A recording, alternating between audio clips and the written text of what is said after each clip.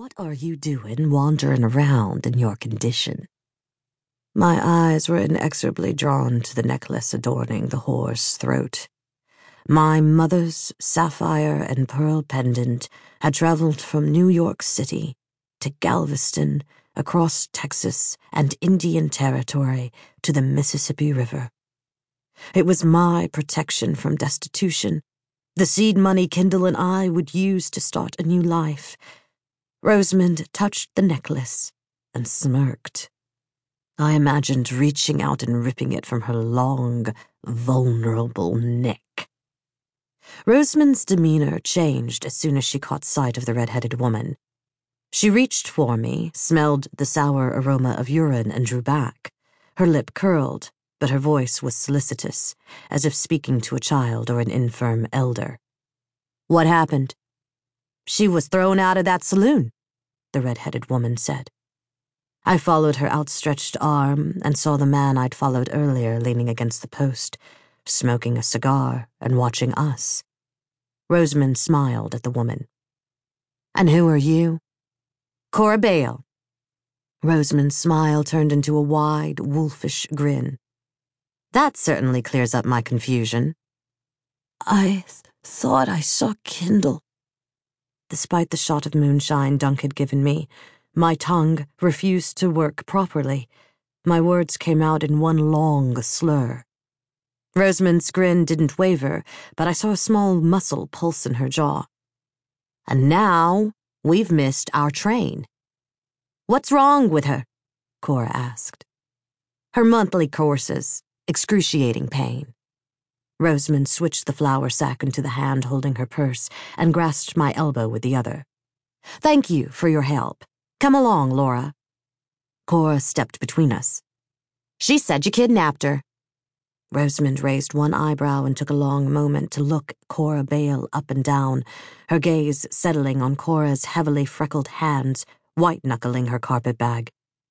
When Rosamond finally looked at Cora's face again, her expression cleared. "Nora." "My name is Cora. Who are you?" "Rosamond Barclay, her sister." Rosamond stepped slightly away from me, and Cora followed. "You look like an intelligent woman. Surely you can see my sister isn't in her right mind." I tried to stand steady on shaky legs. "I see she has a days-old black eye and a lump on her forehead above it. I also see she's high, most likely on laudanum." "You have experience with it?" When Cora didn't respond, Rosamond continued. "It is the only thing that gives her relief. Unfortunately, it makes her unsure on her feet. She falls regularly. I try to keep her in bed, to monitor the amount she takes, but you know how sneaky dopers can be. I left her alone for mere minutes and she snuck away, probably trying to find more opiates." "She was looking for a man." Rosamond laughed gaily. "Aren't we all?" Cora couldn't keep the flush of embarrassment from overtaking her pale complexion.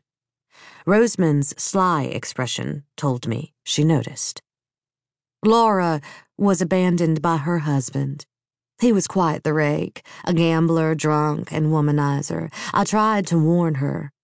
"No." I shook my head, but couldn't dislodge the words I wanted to say from the brick wall in my mind. I hit my forehead with my fist and the dull throbbing returned. I rubbed my eyes against my threatening tears. "That's not true." "She defends him still." Rosamond shook her head. "I've tried to make her understand it's a fool's errand to rely on a man to make her happy or provide." "A fool's errand?"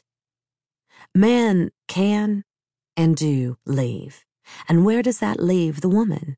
Destitute, at the mercy of family, if she has any, with few options of making a living." Cora's chin rose higher.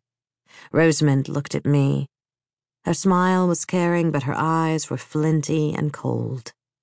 "Laura is destitute, completely reliant on my goodwill, as well as my bank account." The threat was clear. I glanced toward the end of the street.